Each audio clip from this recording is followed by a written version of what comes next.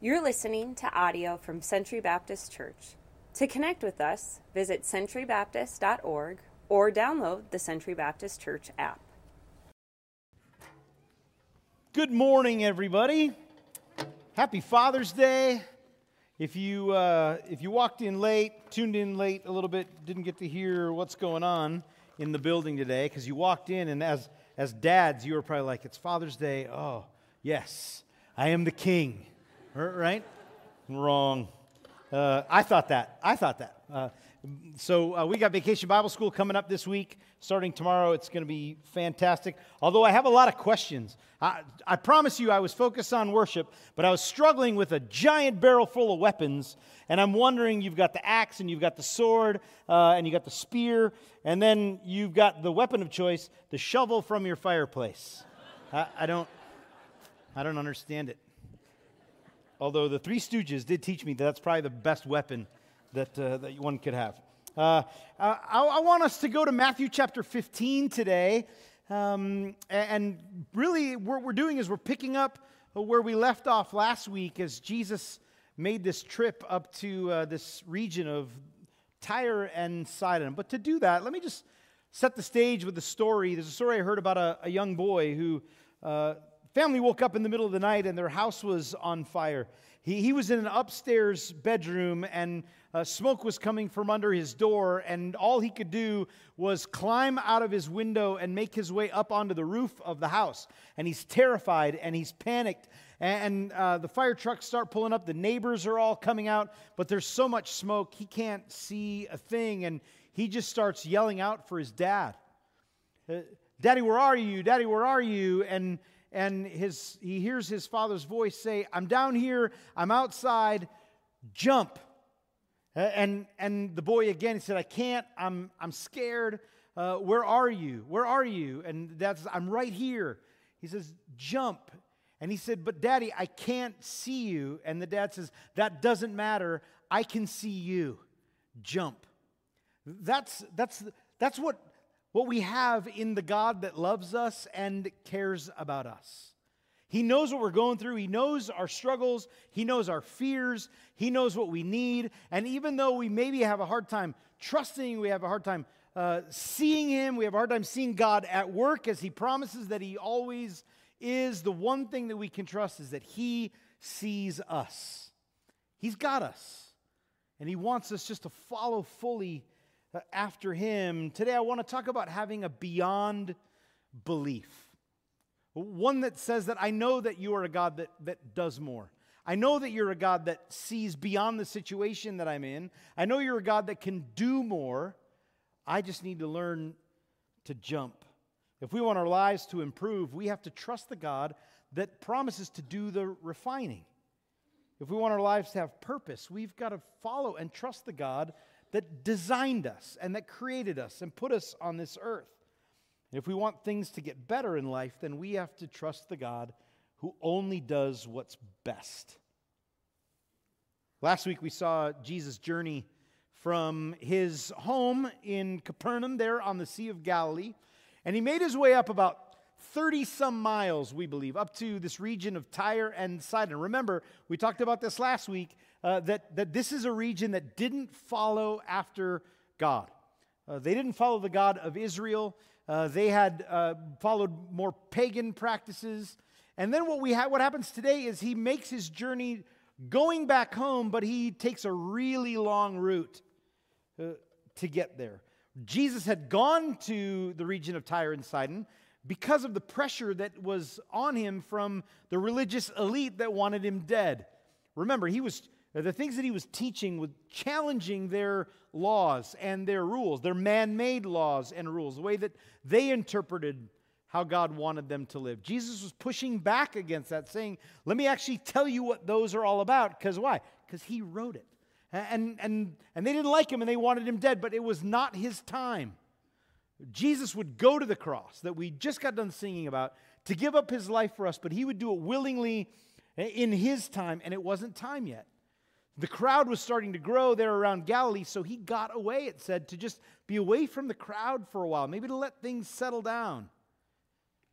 But then this woman approached him, and who had a demon-oppressed daughter, and Jesus healed the daughter based on the faith of the mother, who shouldn't have had a faith in the first place because she wasn't one of God's people. She wasn't a Jew. She was a Gentile.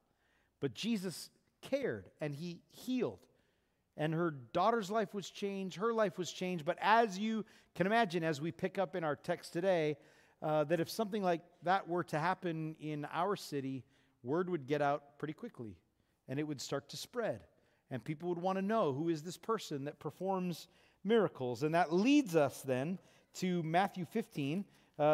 This morning we're going to look at verses 29 to 39, but I just want to read for you just the first few verses in this section that, because there's in your Bibles probably two different sections of 29 to 39, but I just want to read the first one so that we don't get ahead of ourselves. So if you are willing, let's stand. I want to read this text to you.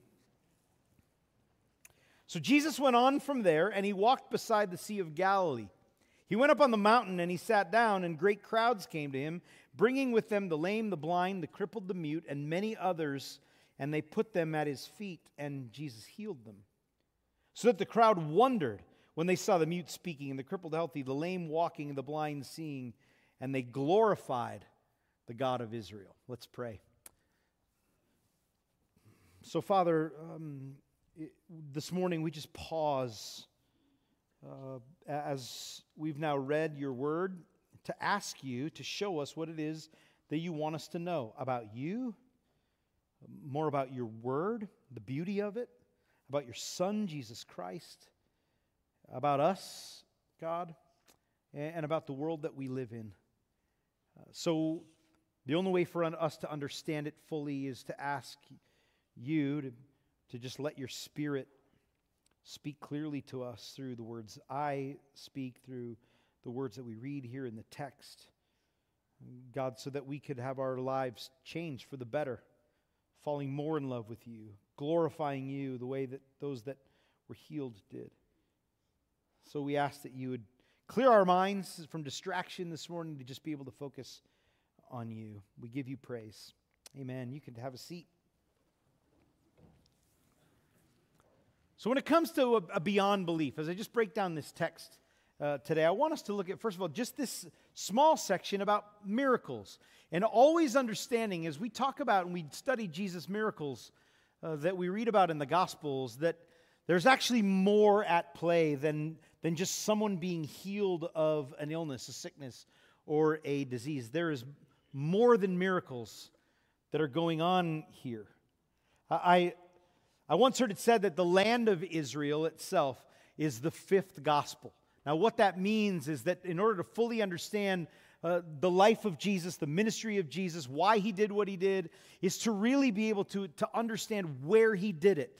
Because if we don't take the time, a lot of times we don't pay attention. You're doing your devotions, we're reading Scripture, and you just kind of blow through where it happens, because for us we think, maybe it doesn't really matter. But let me tell you, it matters in today's text as well, as it tells us that, first of all, as we studied last week, he was in Tyre and Sidon, which is 30 miles north of the Sea of Galilee. Far enough away, Jesus thought that he could get away from the crowd. Now he's back beside the Sea of Galilee, is what Matthew tells us. Now, if you need to know more detail, which I think we do, what you would do is you'd go to the book of Mark and the parallel passage of him telling this story, because he had some details that Matthew really didn't feel that was necessary. And what Mark tells us is that he goes to the east side of the Sea of Galilee, the area of the Decapolis, which is important to know because the Decapolis area, these 10 cities, there's 9 on the east side of the Jordan River that cuts the middle of Israel there, and then Scythopolis, that was the capital of the Decapolis, that is there on just over on the west side of the Jordan River. I say all of that because the importance of it is that is Gentile land. West of the Jordan River would be the Jewish people, God's people. East side would be a Gentile region. You see Tyre way up on the top. Jesus, if he's going to go home, you would think would take the short route and just go straight down to Capernaum, but he doesn't. He takes the long road. What you can't see, where it says Galilee at the top of that map, is that there is a giant mountain right there. So Jesus has to make a decision. Am I going to take the short route back home, or am I going to take the long road, longer than took to get there, to make my way back down to the other side of the Sea of Galilee? There's purpose, and there's meaning behind all of this. See, the Decapolis is made up of 10 cities, really kind of hundreds of years before Jesus, overseen by a guy by the name of Alexander the Great. And he started this process of Hellenization. It means to bring in Greek culture into every part of life. After Alexander the Great died, his nation was really divided up among what he promised to all of his generals. So each of the generals got a city that made up the Decapolis, these 10 pagan cities. And then there was another leader that took over around 64 BC. His name was Pompey.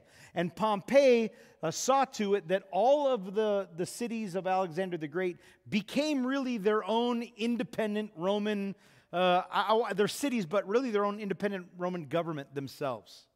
The nation of Israel was overseen by the Roman government. They were under the authority, but they were allowed to operate under God's law and God's rule, and it was kind of the role of those Pharisees, the religious leaders, to make sure that everybody kind of fell in line and didn't ruffle the feathers of the Roman government. If they ever sensed an uprising, then the government might come in and strip everything away from them, which is another reason why they wanted to get rid of Jesus. He was causing an uprising. But what's happening, I'm explaining this for a purpose and a reason, what's happening in these 10 cities of the Decapolis is Hellenization, Greek influence. And the Greeks believed that the ultimate authority in life was you as a human. That the reason that you're here on this earth is to try and be as happy as you possibly can, doing whatever it takes for you to get there. So it was just all about pleasure. It was no holds barred. Anything goes. That was the Greek culture of the day. That's what was happening in these cities. They had no idea about sin and a holy God. They believed that the Greek gods, were there to really kind of serve you, to make you just a better person for your own joy and your own happiness. Pleasure was the goal for every person. That's the only thing that mattered. Which kind of gives us a better understanding of why the Pharisees seem to be so strict all the time. Why they place a greater, what we call a hedge of protection around God's laws, because of the influence of the Greek culture of just nothing but pleasure, self-pleasure, all the time. That they said we have to protect ourselves and our people from falling into that. And so that was their role. If you looked at other Jewish religious sects of the day, then you also had the Sadducees. The Sadducees following God as much as they can, but they were heavily influenced by the Greek culture. It was kind of like you can kind of have the best of both worlds.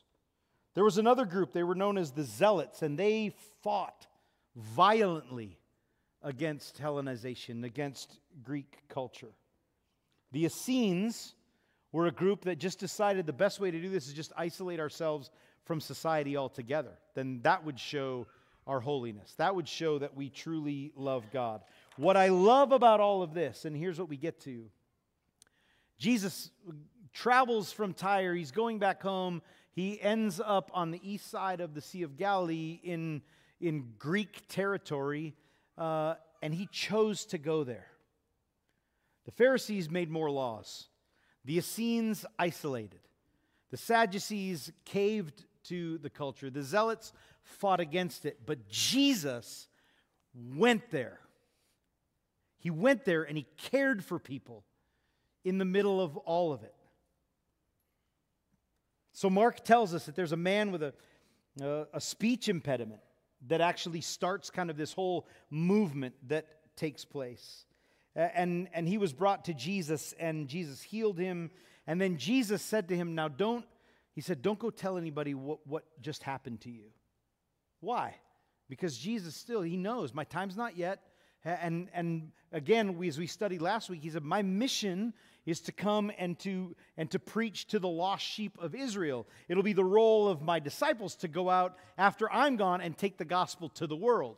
So Jesus, though, heals this woman's daughter. You can imagine word starts to spread a little bit. They know a little bit about him. Now, all of a sudden, so somebody brings a friend that can't speak very well and says, could you heal him? And Jesus heals him. It's a great story. But he says, but don't go and tell anybody. No, I don't know about you, but if I was somebody who was really ashamed and afraid to speak in public, and I'd never really done it before, but all of a sudden somebody comes along and miraculously heals me, and in a really weird way, putting his fingers in my ears, that's what Jesus did, and then spits and puts it on this guy's tongue, and all of a sudden he can talk. I don't know about you, but you couldn't shut me up. I would tell everybody about it, because people are going to know. As you walk in the door and you start talking to your family, you're like, whoa, what's up? What changed? And then they're going to go and tell people. And then Mark actually says that the more Jesus told people not to tell others, the more zealously they went out to go and tell them. Because that's just what you do. How could you not go and tell the world that things had been changed for you? Isaiah makes a prophecy in chapter 35 about when the Redeemer comes. And it says when he comes to Lebanon, which that was Tyre and Sidon. And so there was this prophecy of there is going to be a big change coming and a highway of righteousness. A road of righteousness is going to be paved through Lebanon. And you're going to know because when he comes, it says he's going to give sight to the blind, and he's going to give words to those that aren't able to speak. And those that aren't able to walk will walk again. And Jesus is the fulfillment of this prophecy that Isaiah had given. Everybody that was brought to him, Jesus began to heal. Their healing wasn't the end result, though. Jesus came, yes. He fulfilled the prophecy, yes. Did he heal them? Yes. But there is more to it, and there's purpose and there's meaning behind it, that everybody who saw what took place was in awe. They all wondered, how in the world? And it says, and they gave glory to the God of Israel. That's the mission that Jesus was after. He came to proclaim the kingdom had come, that God's kingdom was here, that he was the Savior. To the people that didn't know anything about this, they didn't have an understanding of growing up and hearing about this Savior that would come, Jesus shows up and he does what he can. He just loves on the people and he fixes their issues and their problems, but not for the sole purpose of them just being healed. That's never the point. He wanted to show them that there is a God that sees them, that cares about them, that can fix anything that they need. And in result, then later on when the disciples would go out after Jesus' resurrection and the disciples would go out and preach the gospel to all nations, that it would click with them. It would make sense that he cares about their hearts and their souls for all of eternity. In Matthew 4, early on in Jesus' ministry, he began to heal people, and it says word spread about him all throughout Syria, Galilee, and the Decapolis. So there had already been kind of a foundation laid. People living in this Gentile area had heard about there's a guy who's over there in Capernaum, and when he shows up, things happen. Things change. We don't know what it's all about, but they say he's a miracle worker. So when Jesus begins to heal, the crowd starts to form. So you can imagine it starts in Tyre and Sidon, and so with this woman's daughter being healed of being oppressed by a demon, and then it goes to this man who can't speak, and people just begin to bring their loved ones, and it probably begins in Tyre, and by the time that they get over to the Sea of Galilee, having walked probably 3 or 4 days, the crowd now is numbering the thousands, tens of thousands. Having a beyond belief doesn't mean believing that Jesus is just going to do what we ask. A beyond belief goes beyond the ask, beyond our needs. A beyond belief understands that God doesn't want to just see a world full of healthy people that are going to hell. He wants to see people who understand that he is the one that changes lives. And they put their trust in him and praise him and worship him and depend fully on him and be living examples of God's good work in this world.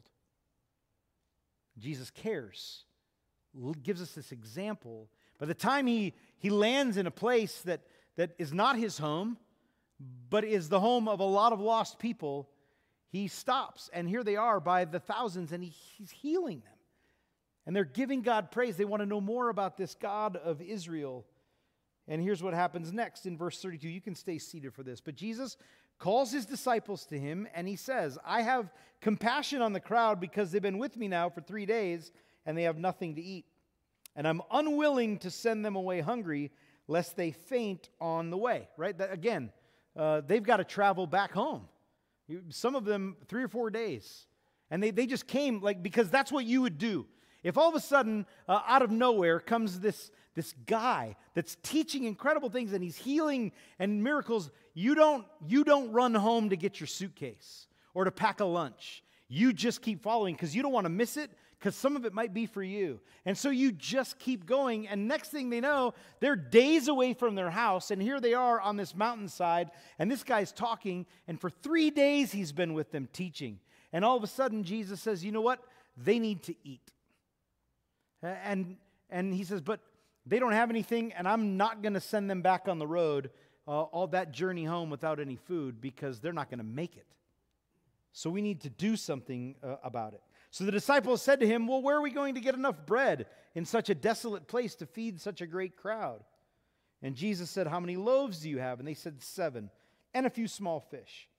Directing the crowd to sit down on the ground, Jesus took the 7 loaves and the fish. He gave thanks, he broke them, and he gave them to the disciples, and the disciples gave them to the crowds. This is a parallel, again, of the lesson that he had taught last week that we read about, that the crumbs from the table, right? That the disciples would have it first, and then it was going to be their job to go out and to take the message to the world. But the disciples, they didn't understand it. We'll keep reading. And the disciples gave it to the crowds. They all ate. They were satisfied. They took up 7 baskets full of the broken pieces that were left over. Those who ate were 4,000 men, besides the women and children. And after sending away the crowds, Jesus got into the boat and went to the region of Magadan. First of all, let me just say this, because a lot of people struggle with this. This is not the same story as the feeding of the 5,000 that we read about a number of weeks ago. These are 2 separate occasions. This is why location matters. So when Jesus fed the 5,000, which was really, we said about 30,000 with women and children, that was in the Jewish territory, with a totally different lesson for people to learn. Now he's in Gentile territory, and he does the same miracle for them. There's a lesson to be learned. He is the provider. He can do great things. He can change your life. He cares, and he provides. When it was the feeding of the 5,000, the disciples are the ones that came and talked to Jesus. Hey, you should probably send everybody home. They've been here for a while. They're kind of hungry. We don't really have any food, so you need to send them home. Jesus now knows what they're already thinking. So he goes and he says the same thing, but from his perspective. He's like, you know what? I think it's time that I send everybody home, but I don't want to send them home on empty stomachs because I care too much. They're not going to make it. So we need to do something about it. I don't want to send them away hungry. And so he does do something about it. The disciples' response was typical disciples, which is very encouraging for a guy like me, that I'm striving every day to try to follow Jesus, but there's just so often I just don't get it. And often I blow it, and often I forget, and often I say foolish things. The disciples didn't understand. They might have had some skepticism about Jesus as a Jewish teacher, feeding, touching the food that's going to be distributed to a bunch of Gentiles. Do we really want to be a part of this? And we're going to pass it out again. That's probably why Jesus gave it to the disciples to distribute. Go and touch the people that your religious leaders say that you're not supposed to touch. Make a difference in there. Get involved. But they don't understand it. Where are we going to get enough food? We don't have enough food, Jesus. What are we going to do? Well, how much do we have? We got 7 loaves and we have a few fish. John Calvin, the great theologian, I think waxes eloquently in regards to verse 33, the disciples' question about where are we going to get bread.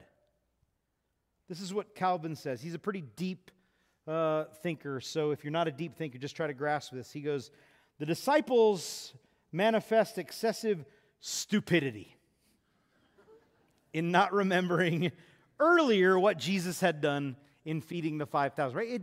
How do you forget that?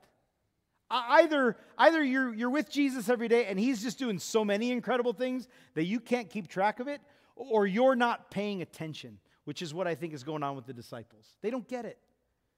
Where in the world are we going to find, all we have are loaves and fish? And Jesus is like, yeah, right? Jesus says, you know what? Give it to me.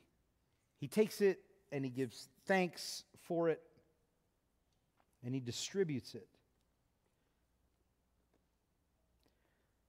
We laugh at the disciples, but man, we are the disciples, right? God does such great things for us every day. And all of a sudden something bubbles up in our life and we're going, I don't know what to do. What am I supposed to do? This is a big one. I don't think God cares about this one. I don't think God's going to do anything with this. And it's like Jesus says, look, it's loaves and fish. I've done it before. I can do it again. I've got purpose and meaning and reason, and I care about you. We oftentimes claim that as Christians, we're called to love everybody. We know this, to love everybody with the love of Jesus Christ. But so often then when it comes time to put our money where our mouth is, we come across people that we don't agree with or that we don't even like that much. And we tell ourselves, well, but the Bible says all I have to do is love, right? So I have a feeling of love for that person, right? That's what we think it is. And that is a false love. That is not what God has called us to do. That is not what Jesus has called us to do. That is not, Jesus didn't go on the cross because he had a great feeling for people. He went to the cross to show a true sacrificial love, the love that God calls us to love other people with. 2 Corinthians 5:14, the Apostle Paul really says, if you know the love of Christ will compel you. In other words, it will be like a rocket launch. If you truly understand what it is that Christ has done for you, given his life up for you, God saw you and sent his Son, and Jesus gave up his life to rescue you from sin, that you've been redeemed, pulled from the pit of hell, it should rocket launch us out into the lives of other people to say, whatever you're going through, whatever you're into, whatever you do, whatever you claim about yourself, I will love you with the love of Christ. Not just, I see you, but let me get into your life and let me do something about helping you know this Jesus that I know so well. This is what he's done for me, and this is what he wants to do for you. And so Paul says, if you know the love of Christ, it will compel you. And then he goes on to say, so be an ambassador for Christ. In other words, be the spokesperson for the kingdom of heaven in the lives of other people. Loving people is deeper than just what we would call, I care. I care about you. I care that there are people that are struggling with this. I care about, no. True care means I'm going to get involved in your life and love you to the Father. Later on, Jesus will tell the disciples, Matthew 25, whatever you do for the least of these, you're doing it for me. The disciples, again, don't understand. Like, well, I don't understand. When did we see you hungry and not give you food? When did we see you thirsty and not give you something to drink? When did we see you naked and not give you clothing? And Jesus said, whatever you did or didn't do for the least of these, is you did that for me. The love of Christ compels us to care about other people in a bigger way than just with our mouths and our minds. If we know Christ, we make him known. Jesus takes the 7 loaves and the few fish, and he gives thanks. He loves on the people. He has great compassion on them. Compassion is just that. It's greater than just seeing. It's doing something about it. The word compassion is a deep feeling towards somebody. It actually means a turning of the bowels, right? That's compassion means I hurt for you to the point where I'm going to do something about it. We've got the compassion table set up again this week. We heard from Anthony last week who shared about his struggles growing up as a child living in a slum in Nairobi, and is a part of the Compassion program. That's not just, hey, there's a lot of people in the world that are praying for you, Anthony. The thing that made a difference is that somebody got involved in his life and showed him Jesus, wrote letters to him, said, God loves you and cares about you. And there are people that said, there's a hope for you, and we're going to walk you through it. We're going to get involved in your life. And that's what compassion is. Jesus shows that to the people, first of all, by giving them food, but it was so much more than the food that he gave them. Greater than the miracle of loaves and fishes multiplied, which now Jesus is 2 for 2 when it comes to that, is the incredible miracle that our lives, because of the curse of sin, I know, are 100% selfish. Left to ourselves, without a Savior, we are passionately pursuing everything in the world that is going to make us what we think is going to make us happy. That's just what we're left to. Romans 6:6 says we're enslaved to sin, passionately pursuing self. Paul goes on to say, though, but it's in God's mercy in giving us His Son, saved us. So we grasp a hold of that. We move from caring about ourselves to doing whatever it takes to show other people God's love, to give them more than what they know, more than what they believe that they need in life. We get to give them Christ. And verse 13 of Romans 6 says, we become instruments of righteousness. That God uses us to change the lives of people. What begins as an understanding of a great love that God has for us. That our lives are changed, and now we can't hold it in. And we then, through what we know about Christ, we look at the world, and we don't just see it and get angry. Right? Because that's happening a lot nowadays. We look at the world, we're just furious. We got to spout off about it. What we should do, if we have Christ in our lives, we look at the world and we have compassion. Our stomach turns because this is a world that needs Christ so badly. And we've got the answer to take it to Him. So rather than kick and scream at people who have no idea about who God is, about that they're doing wrong, and they're going, well, thanks for that, but do you have a solution? Yes, I have a solution.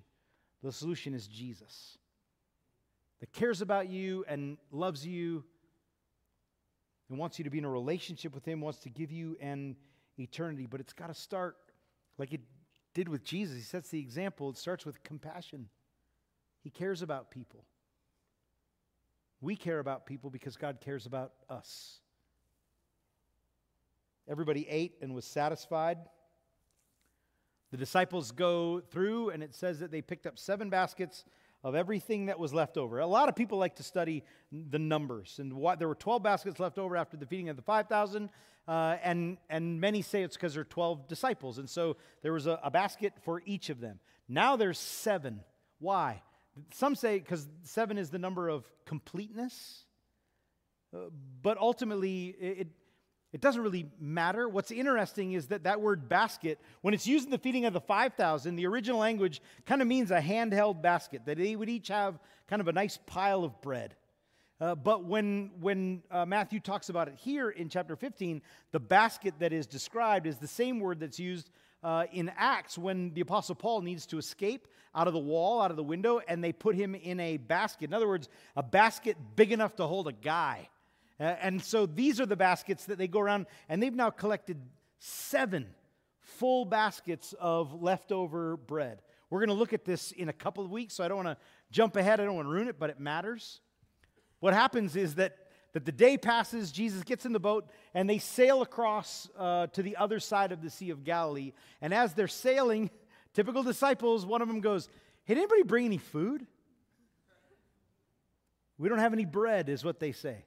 And Jesus is like, oh my goodness, right? And then he goes on to explain, we're going to look at it in a couple of weeks. He actually explains that he said, don't you remember when I fed the 5,000 and you had 12 baskets left over? Don't you remember when I fed the 4,000 like hours ago and you had 7 baskets left over? And he said, the reason you had leftovers was really ultimately for them to understand that He always provides. Always. It takes us back to the understanding of God rescuing His people out of Egypt and leading them to the promised land. And they drop everything and they have to leave at night to get away from the Egyptians. And as they're out wandering in the desert, God says, every morning when you wake up, you're going to wake up and there is going to be bread on the ground waiting for you. Manna from heaven. And He said, but the one thing that you need to do is what? He said, you take only what you need for the day. And some people didn't. And what happened? They woke up the next morning and their bread was what? It was just a pile of worms. Because God said, trust me, I will always give you more than what you need for today. I will always provide for you. Can you trust me? And the same thing Jesus is telling His disciples. Yes, I had compassion on the people. Yes, I cared that they were hungry. Yes, I wanted to feed them. Yes, I gave them a miracle so that they could glorify God. But there were leftovers for you to understand that I will always take care of you. You have everything that you need to go out and do what it is that I have called you to do. Will you obey? Will you do it? Our growth in Christian maturity really begins when we make a decision to understand what God is up to in our life and to remember it each and every day. To make a memorial in our mind that God continues to do what He says He will do. We let it take root in our souls and constantly focus on how incredibly sufficient God is for all of our needs. He always comes through. Maybe not in a way that we think He should, but He always comes through. 1 Peter 1:3 says, His divine power has granted us all things that pertain to life and godliness. In other words, everything that you need comes from God. You just need to trust Him. So you might not know this today. Whatever it is that you feel inside, maybe that feels like a void, like I don't know this Jesus. I don't have God in my life. Jesus will fill that overflowing. If you need joy, He will give it to you. If you need happiness, you're only going to find it in Him. If you need peace, accept the one who is our peace. He gives us what we need and then so much more. Rescues us from sin, from shame, from guilt, from death, from a broken relationship with the Father. Because of Jesus, because of Him, we're more than enough. He's who we need. You're His child with a purpose and a mission to tell the world what it is that He's done for you. So whatever you need, trust. Believe. See the incredible power of Jesus Christ along with His incredible love. The one that redeems you and calls you by name. Ephesians 3:20 says that Jesus is able to do more than we could ever ask or imagine, according to the power at work within us. Will you do what He's called you to do? Christian, will you do what He's called you to do, to go out these doors and to show compassion on a world that is in so much pain? Stop devoting all of our time and our energy to blowing a horn about how awful it is out there, and let's go out and talk about how amazing our Savior is. That's what's going to change people. The other way just has people turn their back on you. They don't want to hear. They don't care what you have to say about how bad this world is. What they do care about is when you get to talk about how amazing our God is, that He's changed your life. Tell that to people, and let's watch what happens. To Him be all glory for all generations, forever and ever, because they get to see a God at work who has done a miracle in my life, in your life, and can do it in theirs. You might not believe that you have what it takes. You might not believe that you can actually do it. But here's what God is saying. He's saying, jump. I see you. I'll take care of you. I will use you. I've rescued you. I'll redeem you. And I've got a purpose and a plan. Today, as we leave here, let's walk in the love of Christ, reminding ourselves of how great a love that He has given up His life for us. That we would live into that gratitude, and then just out of it, people would see the joy of Jesus in us. Let's pray. Father, we love you. We come again before you today on this Father's Day to be reminded of an incredible Father, the perfect Father, who only speaks words to us that lead us to truly knowing who we are in you. The one whose actions are always to help us to be the people that you have designed us to be. The one that has set out a plan for us and gives us everything we need to get there. The one that when we mess up, doesn't tell us how horrible we are, but that we're loved, that we're forgiven, and that our lives can be redeemed. And the one that has sacrificed everything for us. God, we love you. You are our Abba, our Father, our Dad. Help us. God, help us as men in the room to only follow your example.